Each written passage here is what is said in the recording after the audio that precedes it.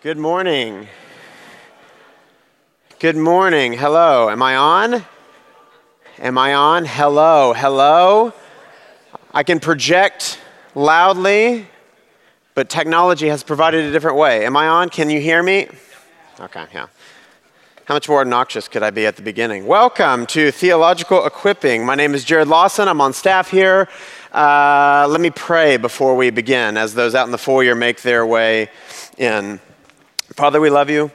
We know that you have not left us in the dark with all these different things, thinking about how to think biblically in a world that has several cultural narratives flying at us about race, about the environment, about all sorts of things.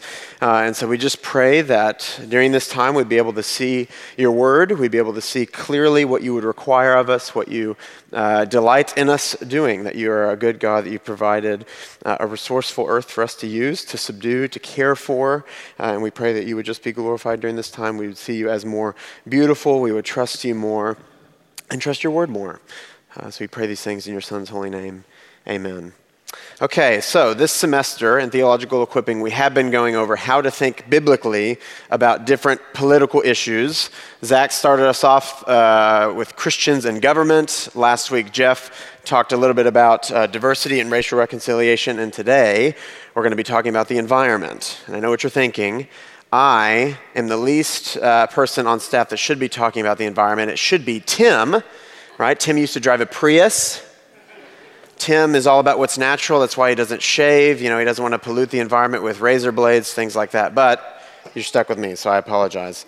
Environmental issues is kind of a big bucket. There's things like pollution, air pollution, water pollution, resource depletion, this idea that we're using up all of the resources that the earth has for us. Environmental degradation, this idea that the way that we're using the earth's resources is kind of destroying the environment, so our kids aren't going to be able to use those same resources. That's the first kind of element. There's another element of climate change, probably the most hot button of the environmental discussions happening right now, climate change or global warming. And then there's another sector of animal rights, endangered species, things like that. So it's a fairly big bucket. And over the past century, it's become a massive political movement. Because of agricultural and technological advancements, there's this growing fear that we're just destroying the earth by these great advancements, and so it's become a big political issue, which is why we're talking about it.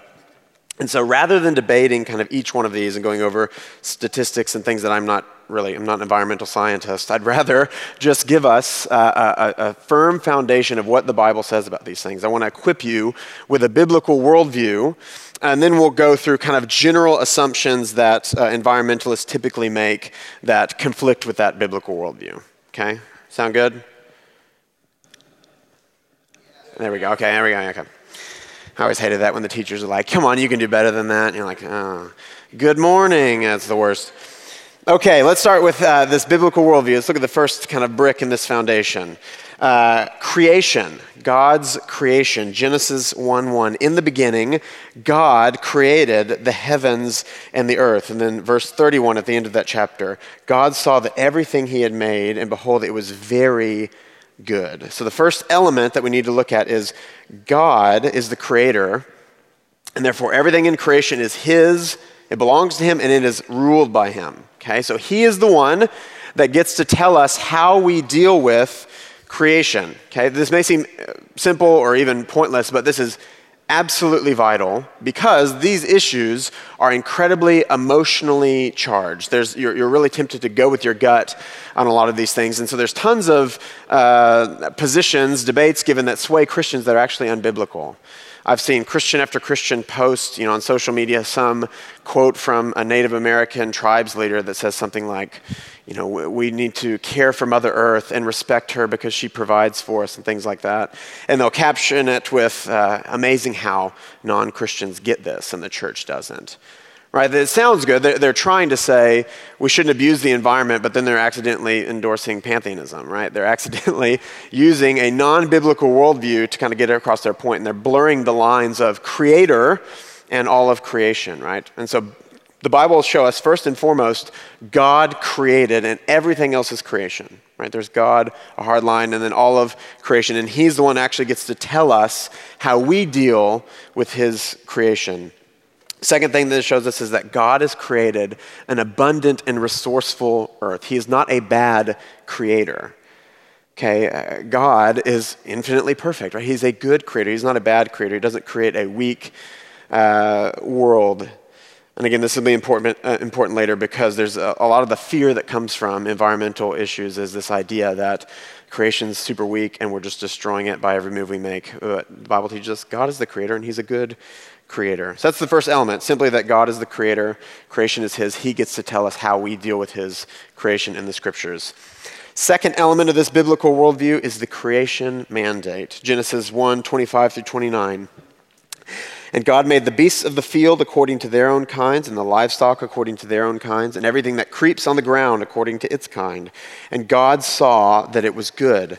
And then God said, let us make man in our image, after our likeness, and let them have dominion over the fish of the sea, and over the birds of the heavens, and over the livestock, and over all the earth, and over every creeping thing that creeps on the earth. So God created man in his own image, in the image of God, he created him. Male and female, he created them. And God blessed them and said to them, be fruitful and multiply, fill the earth and subdue it, have dominion over the fish of the sea and over the birds of the heavens, and on every living thing that moves on the earth. So God said, behold, I have given you every plant yielding its seed on the face of the earth, for all of the earth, every tree and its fruit, you have them for food. In that next chapter, Genesis 2:15, and God took man and placed them in the garden to work it and keep it. So what does this teach us? First of all, man is kind of the crescendo of creation. You see this trajectory. He creates the world, he creates the plants, he creates the animals, and all of a sudden creates man in his own image to rule over the rest of creation. So man, in a sense, is the crowning achievement of creation made in God's image, which shows us, by implication, man is more important than the rest of creation. Sounds pretty prideful, right? Environmentalists would say, who do you think you are that you're so important, better than the rest of creation, right? But the Bible will show man is actually the crowning achievement of God's creation. It sounds prideful, but if you deny that, it's actually false humility, right? I'm not better than any of the rest of creation. I'm just another, creature on God's earth. That's not what the Bible teaches. Right, man is made in the image of God to work and keep it. We even see the president of PETA, Ingrid, sounds like the president of PETA, name your kid Ingrid. There's no rational basis for saying that human beings have any special rights. A rat is a pig, is a dog, is a boy. They're all mammals. Right, but God is saying, that's not what I intended man for. Right? I created you in my image to work and keep my creation, to have dominion over the birds and over the fish and all those different things. So again, this isn't saying man abuses creation, but it is saying creation is for man or humanity, not the other way around. Not man for creation. Let me just give you a few biblical proof texts here. Leviticus, the whole book. God commands man to kill thousands of animals to atone for his sin. Right, so man sins, and instead of that man dying for his sin, God says, take 2 turtle doves or an ox or whatever and sacrifice it on your behalf. Right, Jesus, time and time again says, are you not of more value than different animals? Matthew 10:29-30.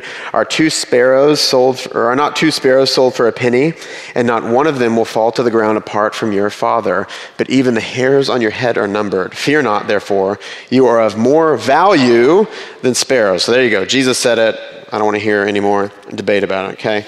You're of more value than sparrows. This is how God has designed his creation, made you in the image of God to rule over the rest of creation.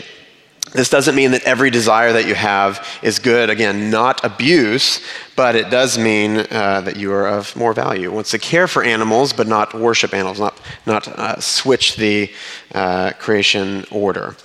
So that's the next thing. The next thing we see is man is meant to subdue creation. He put him in the garden to work it and keep it, have dominion over it.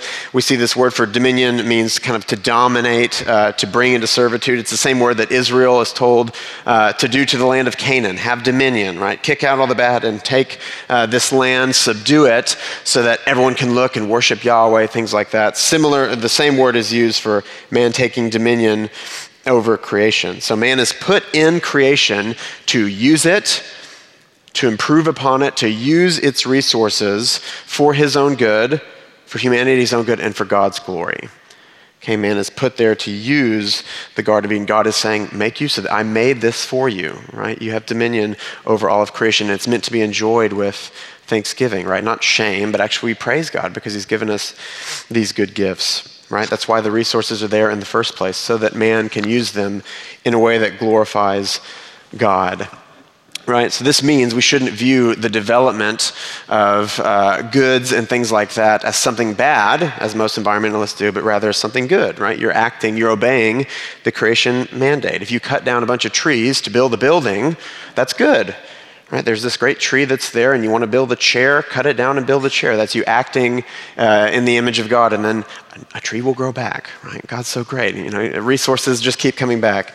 Right? If you burn wood to warm yourself, if you use sand to make a computer chip, I didn't even know that was possible, but apparently it is. Man, technology is crazy, right? That's what God has meant for us, to act in the image of God. Just because something can be misused, just because abuse can exist, doesn't mean the thing itself is bad, right? Just because there's animal abuse doesn't mean we should all be vegan, right? It just means you should get rid of the abuse, right? Use the resources well, right? Volkswagen, a couple years ago, Volkswagen, the car company, I didn't know if you knew what Volkswagen was, wanted to clarify, made a diesel car that they marketed as the most environmentally friendly car in the world, but really what they built was the most environmentally damaging car in the world, and then implanted a deception device in the car to trick all the things that read kind of the outputs and all that. So, shocker, Germans did something sketchy.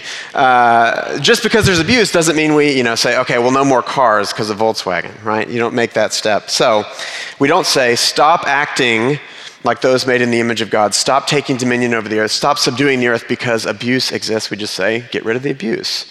Right? And that's the next point. Man is meant to care for creation.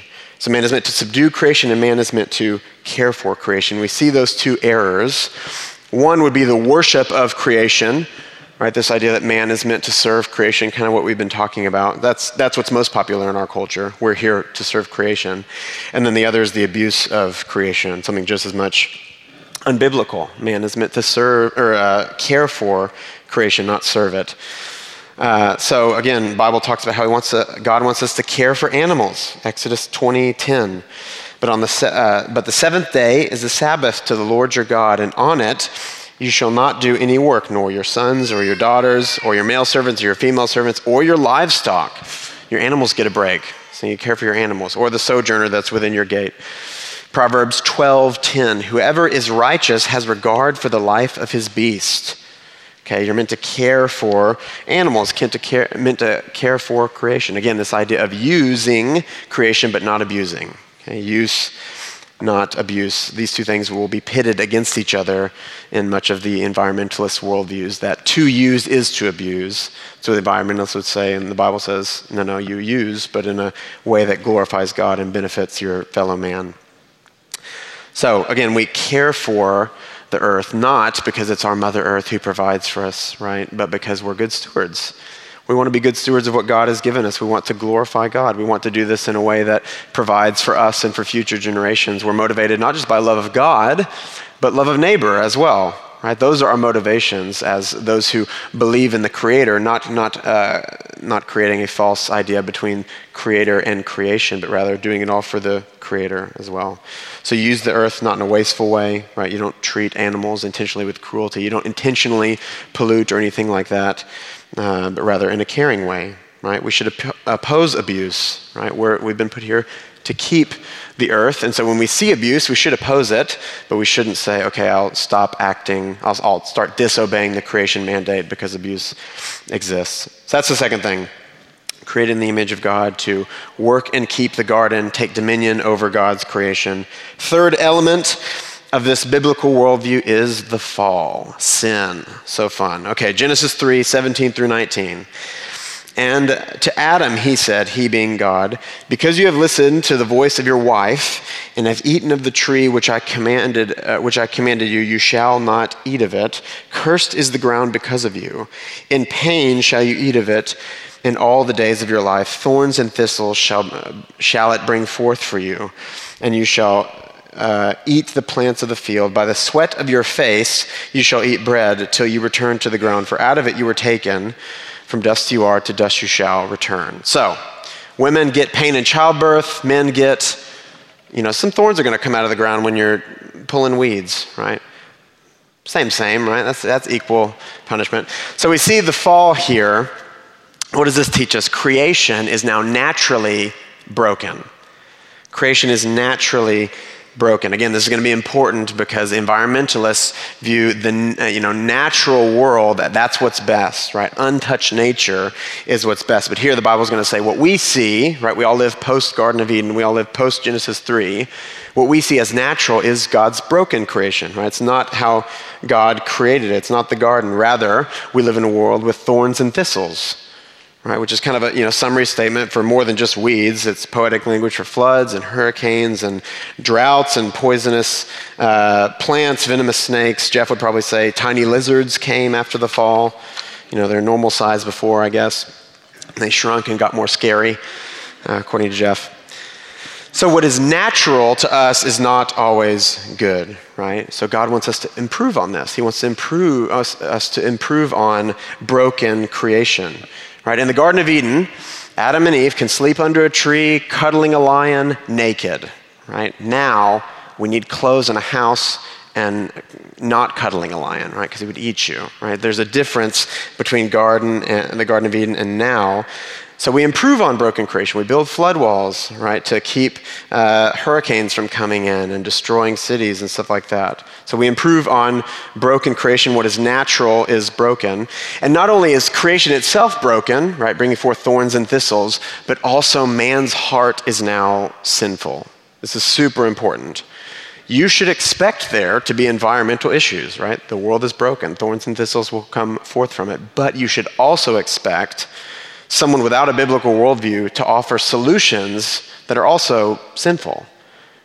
Right? Someone who doesn't believe that God is the creator and created all things to be used by man, if they see an environmental problem and they go to address it, that's coming from a sinful heart. Right? There's a morality that's coming from a sinful heart. There's emotional reactions that come from a sinful heart. So when you look at the activists, right, the people who really care about these issues, you shouldn't just expect, they care about it, therefore they must be right. Right? This applies to environmentalism. This applies to social justice, whatever. If they're not Christians, if they're not seeing with a biblical worldview, that's also coming from a sinful heart. So the fall not only breaks creation, it also breaks the solutions to that brokenness in creation, if that makes sense. So that's an important clarifier. There's this kind of unspoken assumption that if you're really passionate about this, if you're loud enough, then you're just automatically right. That's not the case. Right? That loudness might be even more from a broken heart, something like that. So the solutions to these problems are also going to come from a broken heart. Third thing, the goodness of creation isn't destroyed, rather it's mixed with thorns and thistles. God's good creation isn't totally wiped away. Now it's just mixed with sickness and with death, thorns and thistles, with destruction, these things. 1 Timothy 4:4, everything God created is good, and nothing is to be rejected if it is received from thanksgiving. So God's good creation isn't removed, it's just now mixed with thorns and thistles. That's important. And then fourthly, the fall does not remove the creation mandate. The fall does not remove the creation mandate. The curse that God brings on the earth in Genesis 3, notice actually God brings it, makes the creation mandate more difficult and more painful. It does not remove the creation mandate. Does that make sense? Adam and Eve are told to do the exact same thing that they were told in the garden post-Genesis 3, it's just going to be more difficult, right? You're still filling the earth, right? You're still having kids. It's just going to be really painful. Eve, sorry about that. And you're still subduing it. There's just going to be thorns and thistles now. Just the Great Commission is now mixed with difficulty and pain. Right? It's not that they're unable to do it, it's just that it's going to be painful. It doesn't remove it, it doesn't make it something bad. It doesn't change the character of the creation mandate. Environmentalists will say that by you going out and subduing the earth, you're just breaking creation. They're saying it in and of itself is bad. That commission by God is a bad thing. You need to disobey that and serve the earth, remove your carbon footprint, things like that. But what the scriptures are going to say is that creation mandate doesn't become bad, it just becomes difficult. It just becomes painful. It's mixed with thorns and thistles and things like that. We see man continues to subdue the earth after the fall. We see Noah's given the exact same great commission after the flood to fill the earth, be fruitful and multiply, fill the earth and subdue it. Psalm 8, 4-8. What is man that you are mindful of him? You have given him dominion over the works of your hands. This is post-Genesis 3. You've given him dominion over the works of your hands. You have put all things under his feet, all sheep and oxen, and also the beasts of the field, the birds of the heavens, and the fish of the sea, whatever passes along the paths of the sea. Again, repeating this early Genesis language. New Testament also shows us, eating animals is morally right. We see, again, this is all post-fall. So it doesn't remove the creation mandate, just makes it more difficult. That's the third thing, the fall. And then the fourth and final element of this biblical worldview that is so vitally important for your anxiety is God's redemption of creation. God's redemption of creation. Creation is included in God's plan of redemption. Romans 8, 19 through 22. For the creation waits with eager longing for the revealing of the sons of God. For the creation was subjected to futility, not willingly, but because of him who subjected it, in hope that the creation itself will be set free from its bondage to corruption and obtain the freedom of the glory of the children of God. For we know that the whole creation has been groaning together in pains of childbirth until now. Then Isaiah 51, talking about the new heavens and new earth, for the Lord comforts Zion. He comforts all her waste places and makes her wilderness like the Garden of Eden, her desert like the garden of the Lord. Joy and gladness will be found in her, thanksgiving and the voice of song. Right? Creation is included in God's great plan of redemption. Every single thing that is broken in the fall, God redeems. God leaves nothing undone. There's no sin you could ever do so great that God's redemption doesn't cover it. There's no brokenness that his redemption doesn't heal, right? And creation is included in that. We often don't think about this. We say, this world is not our home. We sing, just a few more weary days and then I'll fly away, right? I'll fly away. I'm getting out of here. We're escaping, but that's not the image the Bible gives, right? God is rather redeeming creation. He's going to give you, right? We're not souls going off into heaven forever. He's giving you a glorified body, a physical body, and you're going to reign in the new heavens and new earth. Right, God is redeeming creation. It's included in his plan of redemption. So what else does it show us? It shows us God is in total control. Right, we are not meant to be people of fear. We're meant to be a people of hope. We're meant to know that even though, there might be a very popular idea that humans being humans is doing nothing but destroy the earth and we better stop in the next decade or we're all going to die or something like that, actual things that are being said. Right? We know that's not true, right? God is in control, redeeming the creation, right? It's a part of it, right? So we shouldn't fear obeying the creation mandate. What else does this teach us? We should see renewed creation as something good, right? As we pray, Lord, come quickly, that is kind of included in that great cry. Lord, come. I want a new glorified body with no more tears, no more suffering, right? A new creation and a new earth will dwell eternally with you. That's included in God, in this great call for God to redeem all things. And then lastly, we know how the story ends. What does this mean? That means we know how the story ends. This great doomsday that everyone is worried about, we know biblically that great doomsday is our Savior returning, taking away all the bad and making all things new. Right? Why would we ever approach that with fear? We know that God is absolutely in control and he's bringing about all the things we could ever hope or dream for. That's the end for us, right? When people say the end is near, we say, great, please, Lord, come quickly. That's our cry as Christians. This idea that the world doesn't end because humans ruin it and we all drowned or something like that, but the world ends because God ends it. And he judges all of his enemies, and we all enter into eternal fellowship with him and his kingdom and the new heavens and the new earth, right? We're meant to be people of hope and joy. The end days are meant to be a thing of something of great encouragement. Revelation is meant to be an encouraging book, right? We often approach it with fear, but it's meant to be this encouraging thing saying, no matter the situations you're facing, your God is absolutely in control. Right, and that especially applies here, especially with things like climate change, where there's so much fear charged in.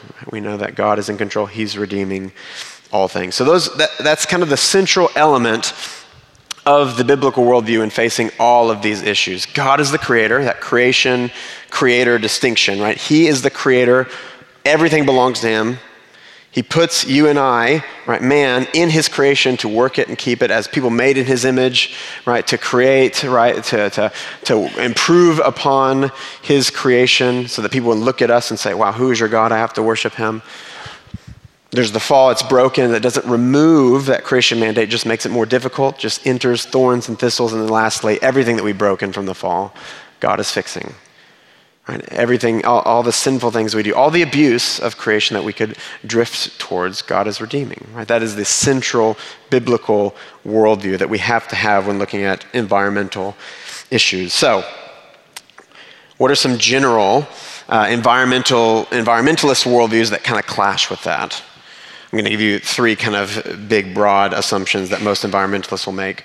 First one, untouched nature, this idea that untouched nature is the ideal, it's the highest good, it's the most pure, it's what is best, right? So you say, don't clear a forest because that kills trees. Don't build a house, don't clear a forest to build a neighborhood, you're going to kill trees, you're going to kill some squirrels that are in there, some, bugs and stuff like that, right? That is what's best. What's already there is what's best, and you're just going to come mess it up, bring destruction, and then put your house up because you're so selfish, right? That's the assumption. Don't build hydroelectric dams because it kills fish. Don't build windmills because they kill birds, right? All this idea that what is already there, nature, untouched nature by you and I, is what is best. That's the assumption. Where does that contradict the biblical worldview? God says subdued nature is the ideal. Right? Environmentalists would say untouched nature is the ideal. God says no, subdued nature is the ideal. God says, I created the world untouched, and then I created man and said, go touch it, right? Go subdue it. Fill the earth and subdue it, all of it, and bring it under your dominion, right? That's God's ideal. God creates animals without any names and then tells Adam, go name them. Right? You call a lion because Adam named it. Adam subdued, right? He named it a lion. There's a pastor in Charlotte, North Carolina, an author named Kevin DeYoung, who says this about this subject. I would argue that Christians should not be seeking a romantic ideal where the earth is untouched by human hands. Rather, we want to think carefully about how we can use our hands to make the earth more inhabitable for people so that we might enjoy the beauty, grandeur, creativity, and productivity of our Father's world. Right? That's the exact ideal. You subduing nature is God's ideal, not this untouched nature. And so this untouched nature leads to this idea of world worship, of blurring the distinction between creator and creation. You see this a lot with this appeal to be grateful to Mother Earth for her provision for us, this idea of kind of personifying the world, something rather than seeing it as something created by God. Environmentalist Mary Nicholas says this, Earth Day was not just about pollution of our air and water, it also is about recognizing that we share a common interest in nature. We do not own nature, rather she owns us, and we need to give her respect. Pope Francis, the great father himself, says this on, I think it was last Earth Day, head of the Catholic Church. We have failed to care for the earth, our garden home. We have failed to care for our brothers and sisters, and we have sinned against the earth, against our neighbors, and ultimately against our Creator, our benevolent Father who provides for everyone and desires us to live in communion and flourishing together. And how does the earth react? The earth does not forgive. If we have despoiled the earth, its response will be very ugly. And when we see natural tragedies that are the earth's response to our mistreatment, I think if I ask the Lord now what he thinks about it, I do not believe he is saying that it is a very good thing. The prophetic gift of contemplation is something that we can learn, especially from the indigenous people, actual pantheists. The indigenous people, they teach us that we cannot heal the earth unless we love it and respect it. And they have wisdom. They have the wisdom of living well. Not in the sense of having a good time, no, but in living in harmony with the earth. So you see that sort of earth personification mixed with God as the creator, and then actual appeals to the indigenous people, actual pantheists who worship Mother Earth. And that's his lesson to the billions of Catholics in the world, right? We love and respect the earth. We've sinned against it, all these different things. Now, do I think Pope Francis is a pantheist? No. But do I think he's thinking biblically? No. Right? He's seeming to drift into what might sound good. It sounds nice to say, oh, this tree gave me an orange and it tastes so good. This tree is so great. Right? Instead of saying, God made this thing grow out of the ground that makes these little circle things that taste good to me come out of its leaves. I don't know how trees work. Right? And so you see this kind of blurring of the line of creation and creator. So how does this contradict with the biblical worldview? Obviously, we don't want to worship anything that's not God. It's kind of key for us as Christians. And then secondly, we care for the environment because we're motivated by love of our creator and love of nature, or love of our brother, not worship of Mother Earth. We are motivated by our love for our good God who has provided for us and our brothers and sisters, not by love for Mother Earth itself. Right? Creation is just simply a gift from God, right? Not something in and of itself. And then thirdly, this idea of untouched nature leads to this closely held belief that humans, you and I, are destroying this pure nature. You're the problem with the world, according to environmentalists. The world's doing just fine on its own, and then you showed up and you just messed everything up. So this is true in a sense, right? In the fall, we know we've sinned and broken creation. Thorns and thistles came out. Painful childbirth came because of sin. But what environmentalists mean is by you obeying the creation mandate, you're breaking the world, right? You're ruining the world by actually obeying what God says to go do, by filling the earth and subduing it. So there's this idea, this assumption that the earth is the healthy organism and that people are kind of the cancer cells. We're just destroying it as we go. The world would be better off without us. We just pollute and destroy and just take for ourselves. It's kind of like every robot movie ever made, when like man makes a robot and they're like, this will be great for humanity. They'll help, with all the stuff. And then the robots are like, I know what will help with all the stuff. Remove the humans. Like, okay, yeah, so that's kind of how environmentalists see the world. If we just got rid of all the people, we minimize our footprint, everything would be great. Right? The world wouldn't be plagued by us anymore. We just simply consume in their mind. We're just consuming all of its resources. Paul Watson, who's an environmentalist, calls humans the AIDS of the earth. Right? Thanos, the bad guy in the Avengers movies, the Mr. Purple guy, what's his big claim? Universe is way too populated. Right? That's his weird evil plan. He's like, there's too many people. Right? He's an environmentalist. The universe can't sustain this many people. So he goes and finds all these stones, snaps his fingers, and wipes out half the population so that the universe can be free, right? He was an environmentalist. In environmentalist views, Iron Man and Captain America are the bad guys, right? They're the ones who care about humanity. Thanos is the one who's got his mind right, focusing on the universe, right? You need to get rid of these people that are destroying it. So where does this contradict with the biblical worldview? Obviously, we've talked about this already, what is natural is broken. Right? It's a post-Genesis 3 world that we live in. What is natural isn't necessarily the most pure or the most right. Rather, it is good for us to improve on broken nature. We were created as God's crowning achievement, not as a parasite. Right? The creation story shows all of creation made, and then finally humanity is made to take care of and improve upon the rest of the creation, not to destroy it. So though there can be harmful things, again, this doesn't remove the creation mandate, and also doesn't mean that humans can do incredible things, can make incredible advancements for lessening pollution and clean drinking water and things like that for people, right? We're called to be good stewards of God's earth, and we're called to enjoy it. Right? We're called to develop on fallen creation. So that's kind of the first biggest assumption, that untouched nature is what's best. We see that really does conflict with what God says in his scriptures. Second big assumption that we see is essentially just flipping the creation mandate on its head, saying man is made for the earth rather than the earth for man. So the first thing we see is man is here to serve creation. That's our purpose. Again, Paul Watson, the guy who called humanity the AIDS of the earth, says, here's how we should fix the environment. We need to reduce our population to 1 billion. Sounds like Thanos. Reduce our population to 1 billion. I don't know how he suggests doing that. And then we need to live in communities of 20,000 max, and then we need to have giant wilderness between each community if we want to sustain the earth, right? That's humanity serving creation. Somehow we're going to reduce our numbers big time, have less kids, or actually, politicians calling, people in the United Kingdom to have less kids. That's the best thing you can do for the environment. Less mouths to consume the earth.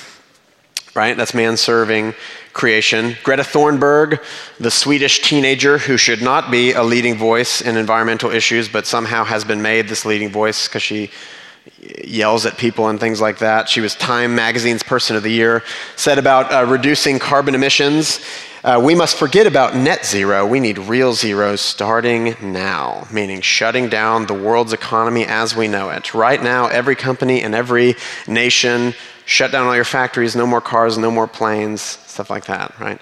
So most of these suggestions, you'll notice, come at a massive, massive human cost, right? Because they have it flipped.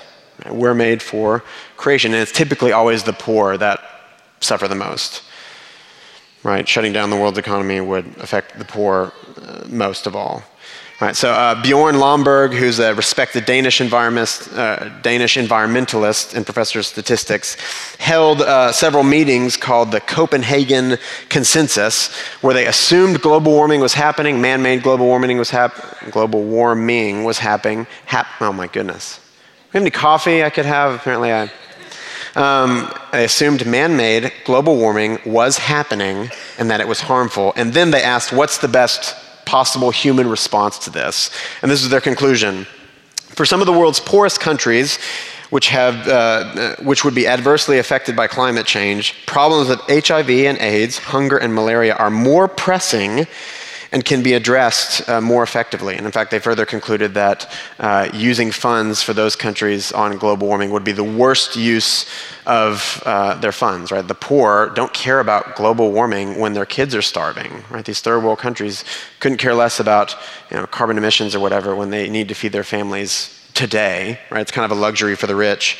Bjorn Lomborg, by the way, just wrote a book last month that's entitled False Alarm: How Climate Change Panic Costs Us Trillions, Hurts the Poor, and Fails to Fix the Planet. So he kind of shows his cards there.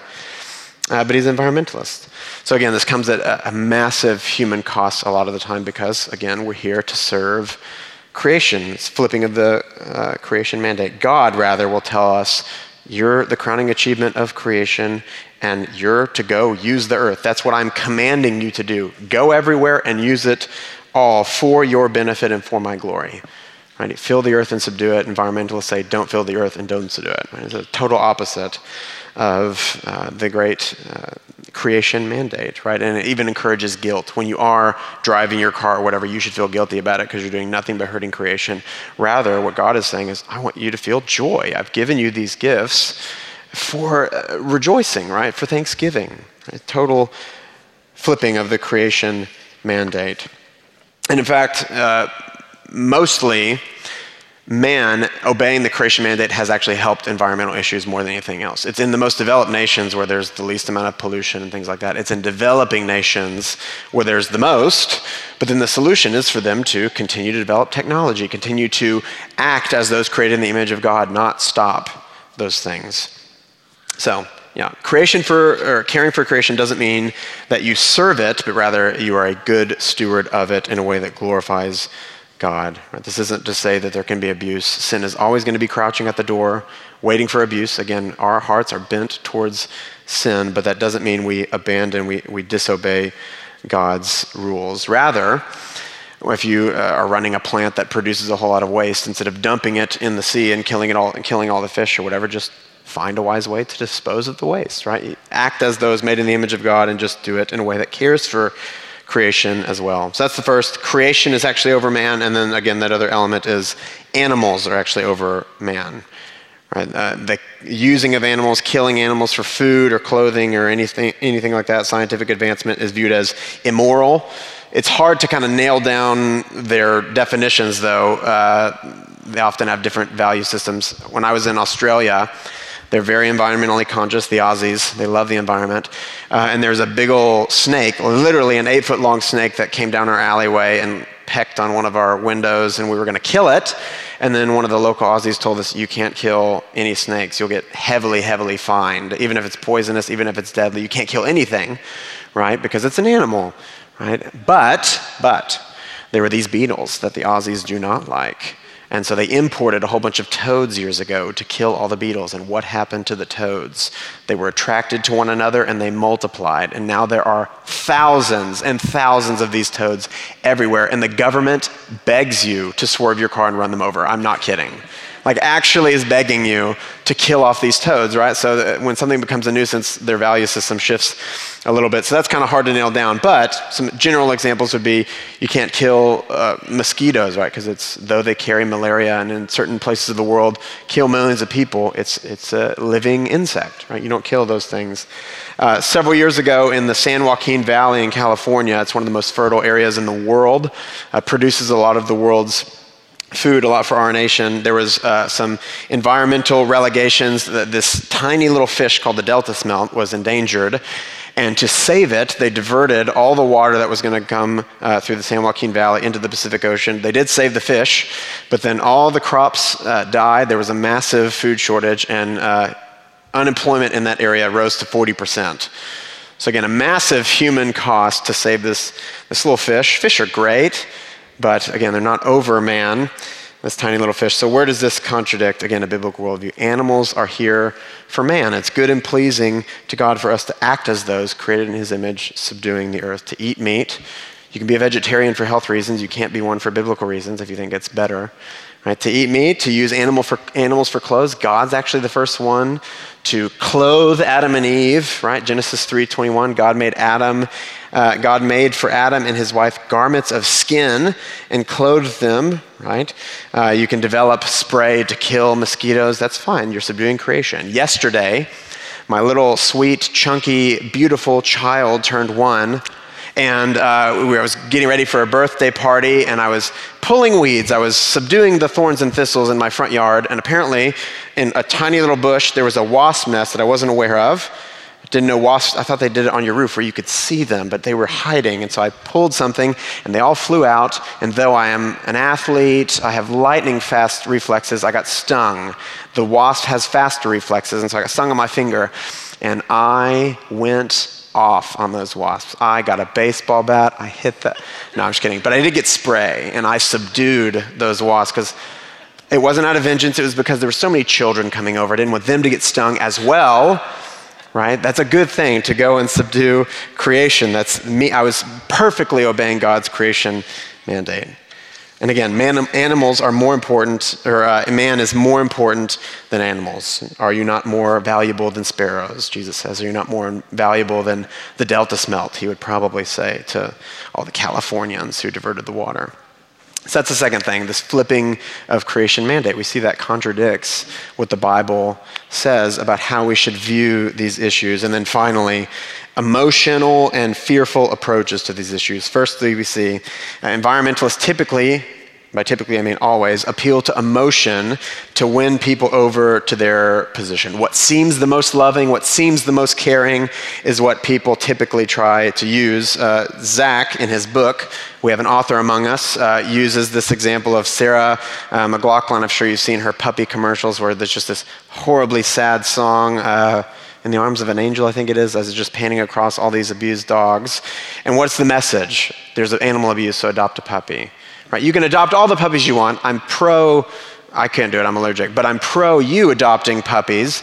But the assumption is because you feel bad about this abuse, right? Using emotions to manipulate you. Maybe you're allergic like me and you shouldn't adopt puppies, things like that.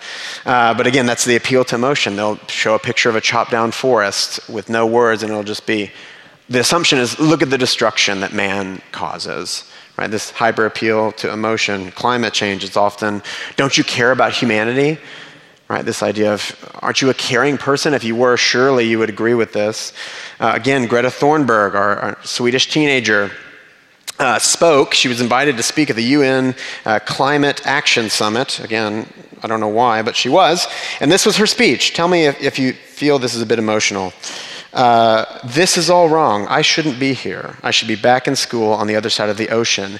Yet all of you come to us young people for hope. How dare you?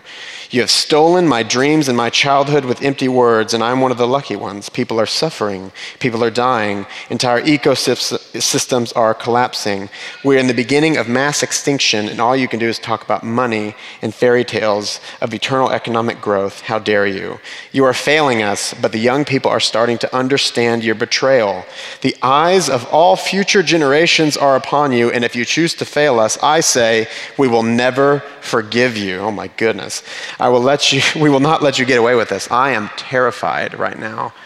All future generations are watching. Okay, so obviously it's emotion. There's no substance there. There's no arguments for why we should care about climate change. We just know that all the kids are mad at us now. And if we mess up, somehow they're never going to forgive us. So we need to be careful, right? This is just highly, highly emotional language. And then, obviously, it's very politically charged because climate change in particular is being passed as kind of the only moral imperative in our postmodern world. It's being used as a political tool quite a bit. And if you push back against it, similar to if you push back against Black Lives Matter in any way, you're viewed as a racist. Here, if you push back against these kind of scare tactics, you're viewed as uneducated or a climate denialist or just a hater of humanity. I mean, how else could you not care about these things? In fact, this lifelong environmental scientist named Roger Pielke, how do you say that maybe? He released a report saying that natural disasters are not getting worse, and he's a very progressive Democrat, environmentalist, and a big environmental claim is that because of global warming, because of climate change, these natural disasters are getting so much worse. I mean, Hurricane Harvey, that's who we named our kid after, destroyed all of Houston. And because of that, he was raked through the coals, and basically his career has totally almost gone away. His reputation was threatened, things like that, just because he released a report saying they're actually not getting worse. So there's a lot of fear with speaking out against it. You're highly, highly encouraged to go with your gut, right? Doesn't it just feel wrong to use the earth, right? Just doesn't it feel that way? It's just all emotion. So again, biblical worldview, emotions aren't bad, but when they're used to manipulate away from truth, they're bad, right? When they're used to manipulate you, and then Christians are never people who go with their gut. We have a higher authority above us than our feelings, right? In fact, the Bible tells us time and time again, don't trust your feelings. You are sinful. What you think naturally is going to be sinful. You have to be transformed by the renewing of your mind in the scriptures, right? So we don't go with our gut. So emotion, and then secondly, probably the biggest thing, fear is used to win people to their positions. There's a tremendous amount of fear that's used to sway people. Again, it comes this idea that the world is incredibly fragile and that we're just destroying it every move we make. Again, very politically charged. Environmentalist Norman Myers wrote a book called The Sinking Ark. Don't know what he's referencing there. The Sinking Ark, where he estimated that we lose 40,000 species every year.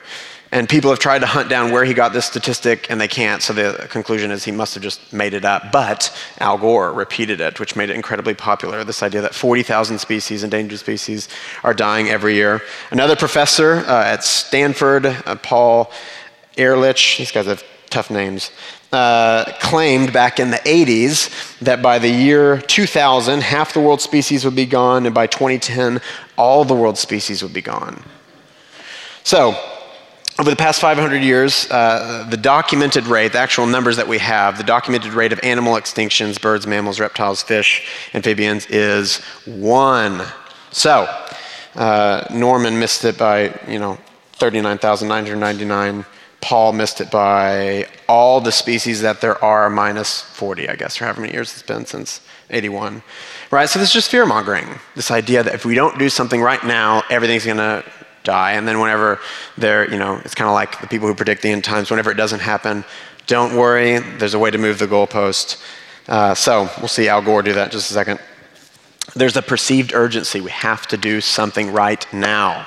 Congresswoman Alexandria Ocasio-Cortez, AOC for short, said, "The world is going to end in 12 years if we don't do something about climate change. This is our World War II.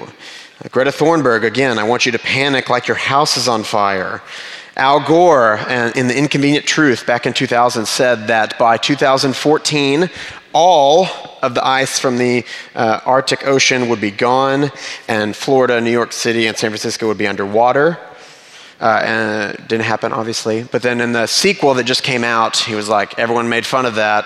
Look at this. And he showed a bunch of hurricane footage. And we're like, you said it was because all the ice in the world would melt. And he's like, don't worry about what I said. Hurricanes, climate change, am I right? So moving the goalpost a little bit, just fear-mongering, right? So I'm not saying, you just say fake news to everything, but I want you to understand when things are just, fear is being used to manipulate rather than, actually having a productive conversation. Media outlets, obviously fear makes great, clickbait. A lot of special interest organizations exist to look at how horrible the world is going, and so they have a natural incentive to release kind of fearful environmental reports, things like that. Even environmentalists and a professor of environmental biology, Stephen Snyder, says this: we have to offer up scary scenarios, make simplified, dramatic statements, and make little mention of any doubt that we might have, talking about climate change. Each of us have to decide the right balance between being effective and being honest. I don't know why he would ever say that. It's just showing your cards again. Just don't tell us that you're not being honest about it. And then just, again, most of this fear is overblown. I don't say that as environmental scientists. I say that as people who are environmental scientists are beginning to speak out, like now. Several books are being released in the past couple months. The IPCC, the panel on climate change used by the UN, released this report recently. It says, in climate research and modeling, we should recognize that we're dealing with a couple of nonlinear chaotic systems. Therefore, long-term predictions about future climate states is not possible. Michael Schellenberger, a guy who is a well-known environmentalist, he's called Times Magazine Hero of the Year of the Environment. He's been asked by Congress to provide expert testimony on energy use, things like that. He just wrote a book in this June, called Apocalypse Never, Why Environmental Alarmism Hurts Us All. And I have a big, long quote here from him. On behalf of environmentalists everywhere, I would like to formally apologize for the climate scare we've created over the past 30 years.